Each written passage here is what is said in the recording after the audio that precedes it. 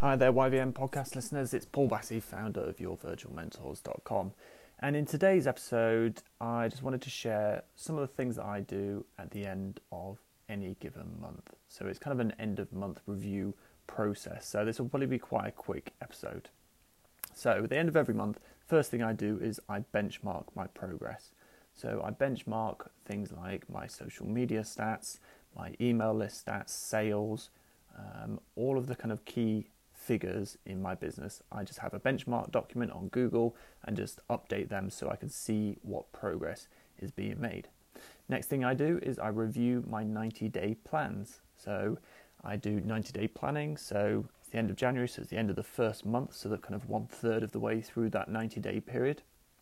And I just have a quick review, see how it's all going, making sure that the next 2 months are kind of still realistically achievable, and that any adjustments that need to be made in terms of timescales, or maybe some tasks have been completed earlier than expected or some have taken longer. So just making some small adjustments to the 90-day plans.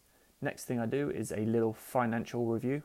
So looking at my personal and business finances and just getting very clear on where I stand and kind of getting clear on costs and things like that, making sure that I'm going to have enough cash flow for the coming months. And the final thing that I do, and I really want to encourage you to do this, is I celebrate my wins.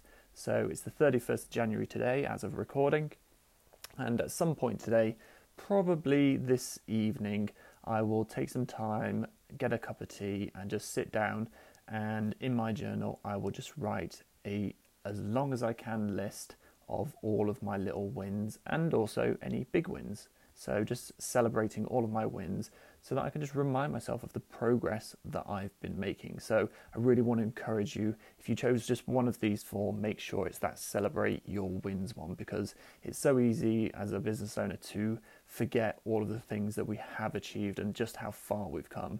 But if you do that on a monthly process, kind of schedule, if that's the word, you will be able to then just quickly flick back and go, oh yeah, I did that last month. Oh yeah, I forgot about that and that and that. Look at all those good things that have been happening in those moments where you're kind of maybe getting a bit negative, or you just want to put a bit of a boost, a kind of confidence booster. It's always good to go back to those lists and go, look at all that stuff that I've accomplished. Look at all those things that I've achieved, and those obstacles that have already kind of got out of my way.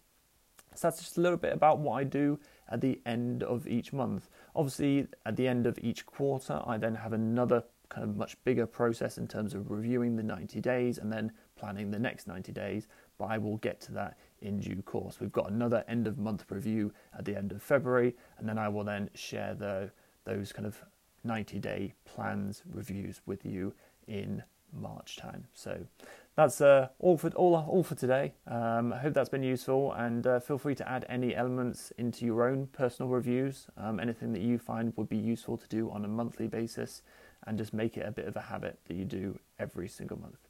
Thank you as always for listening, and if you ever need any advice, support or inspiration, please do head over to YourVirtualMentors.com or the YVM community over on Facebook.